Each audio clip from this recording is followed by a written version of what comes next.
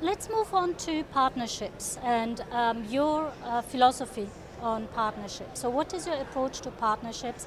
What is your approach for SkyTeam sort of loyalty, earn and burn possibilities? Within your members, the airlines, there are also different approaches. Like Delta Airlines is very big in co-branded cards in the US. We were interviewing Air France, the KLM last year, Ben Lipsy. He was talking about the trends in Europe and saying that he'd love to have a better or bigger co-branded partnership opportunity, but compared to the US, Europe is nowhere there yet. So what are your views and what's your philosophy on that?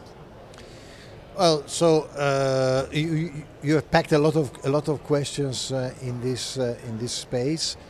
In terms of partnerships, I would say the first thing I would say is that SkyTeam carries a very strong DNA that comes from airlines like KLM and Delta, because KLM and Northwest were the first two airlines creating an extremely deeply integrated alliance in the 90s.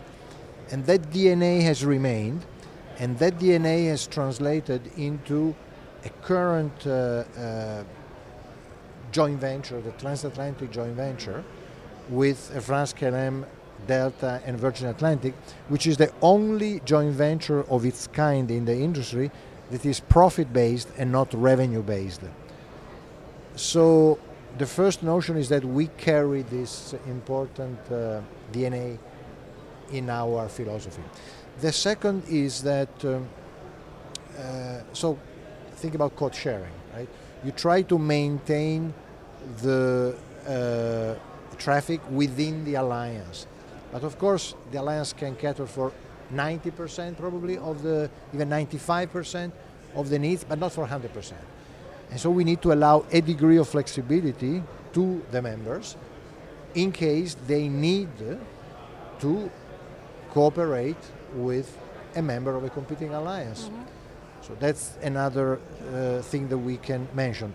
Specifically on loyalty, I mentioned before or maybe I didn't mention before, but I wanted to mention our focus areas. So we have three focus areas: the accrual, the redemption, and the recognitions. For us, loyalty and the projects that we have done in loyalty as SkyTeam, so the tools that we have created for the airlines to use are linked to these three areas: accrual, redemption, and recognition.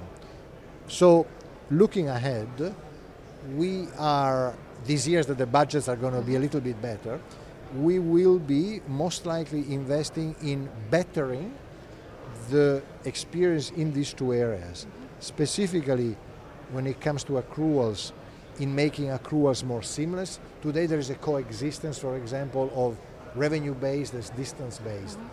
And from a technology perspective, this is not really easy to bridge. So we need to do something in order to enable a better coexistence of airlines that have chosen revenue-based and airlines that have chosen distance-based. The other piece that we are doing is looking at miles or points as a currency, because that would enable the flyers to redeem, to have more options for redemption, including upgrade. And so that is another important piece of the puzzle. Mm-hmm. And what about partnerships outside of the airline industry? Are you looking in expanding there as well? Absolutely. So there is one of the things that have happened in SkyTeam in the last few months. We have created an innovation department. So there is a team of people, a small team, but very strong, very motivated, that is looking at innovation specifically. And that's an area where partnership comes handy. Because, for example, we have developed a partnership with Plug and Play, the incubator in California, and that will help us in adopting a solution for knowledge sharing, which is evolutionary. Another area where partnership come in handy is sustainability. So we have partnered with the World Economic Forum on the have reaching 10% of CEF, the World Climate Foundation, 10% of CEF by 2030. We are partnering with the IAWMA, the International Association of Waste Management in Aviation. We want to partner with another association that we just discovered. So that's another area where we can do a lot of things. Thank you very much, Mauro, for your insights on the loyalty industry, but also on the airline industry. Now to personal questions. At Global Loyalty Organization, it has become a tradition that we ask our interviewees 2 personal questions. Yeah. And so the first question is, if you had no limit on budget, you had a magic wand, and you could invent any feature, what would it be? Well, it would be something to solve the biggest challenge that airlines today have in the customer experience space, and that is managing irregular operations. So I think the industry doesn't do a good enough job on irregular operations and the management of disruptions. So the whole field of service correction and service recovery is very close to my heart. So I would invest in that space.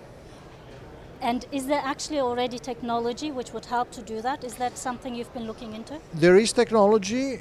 Is it enough to do whatever we want? I don't know.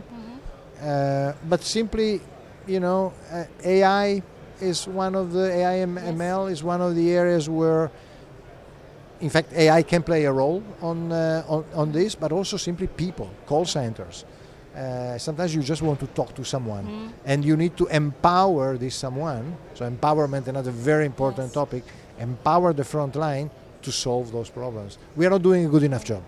Actually, that brings me to a question, which is, through AI and digitalization, etc., and also throughout COVID, there were a lot of layoffs, and especially like customer-facing roles have been cut.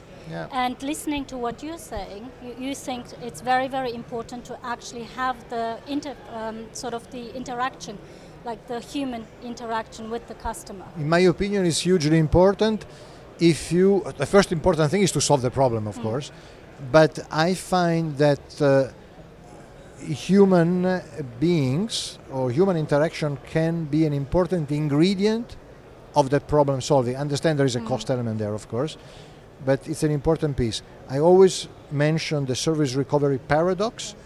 If something happens, something bad happens, like flight cancellation, if you managed as an airline to recover that passenger, offering a credible alternative nicely, quickly, and effortlessly, the loyalty of this person will become higher than the loyalty of a person who has not suffered any disruption. Absolutely. So we need to do a better job in that area. Absolutely, great to hear. Great to hear.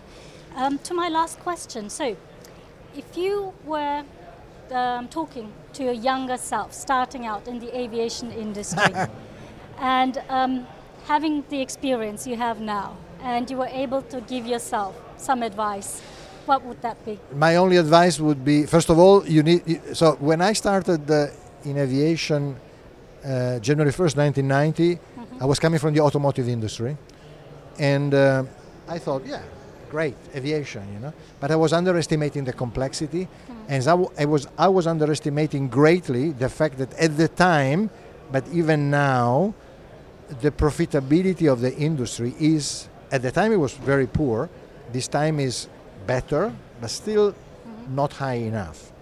So that's to be aware of where are you going, where you're going.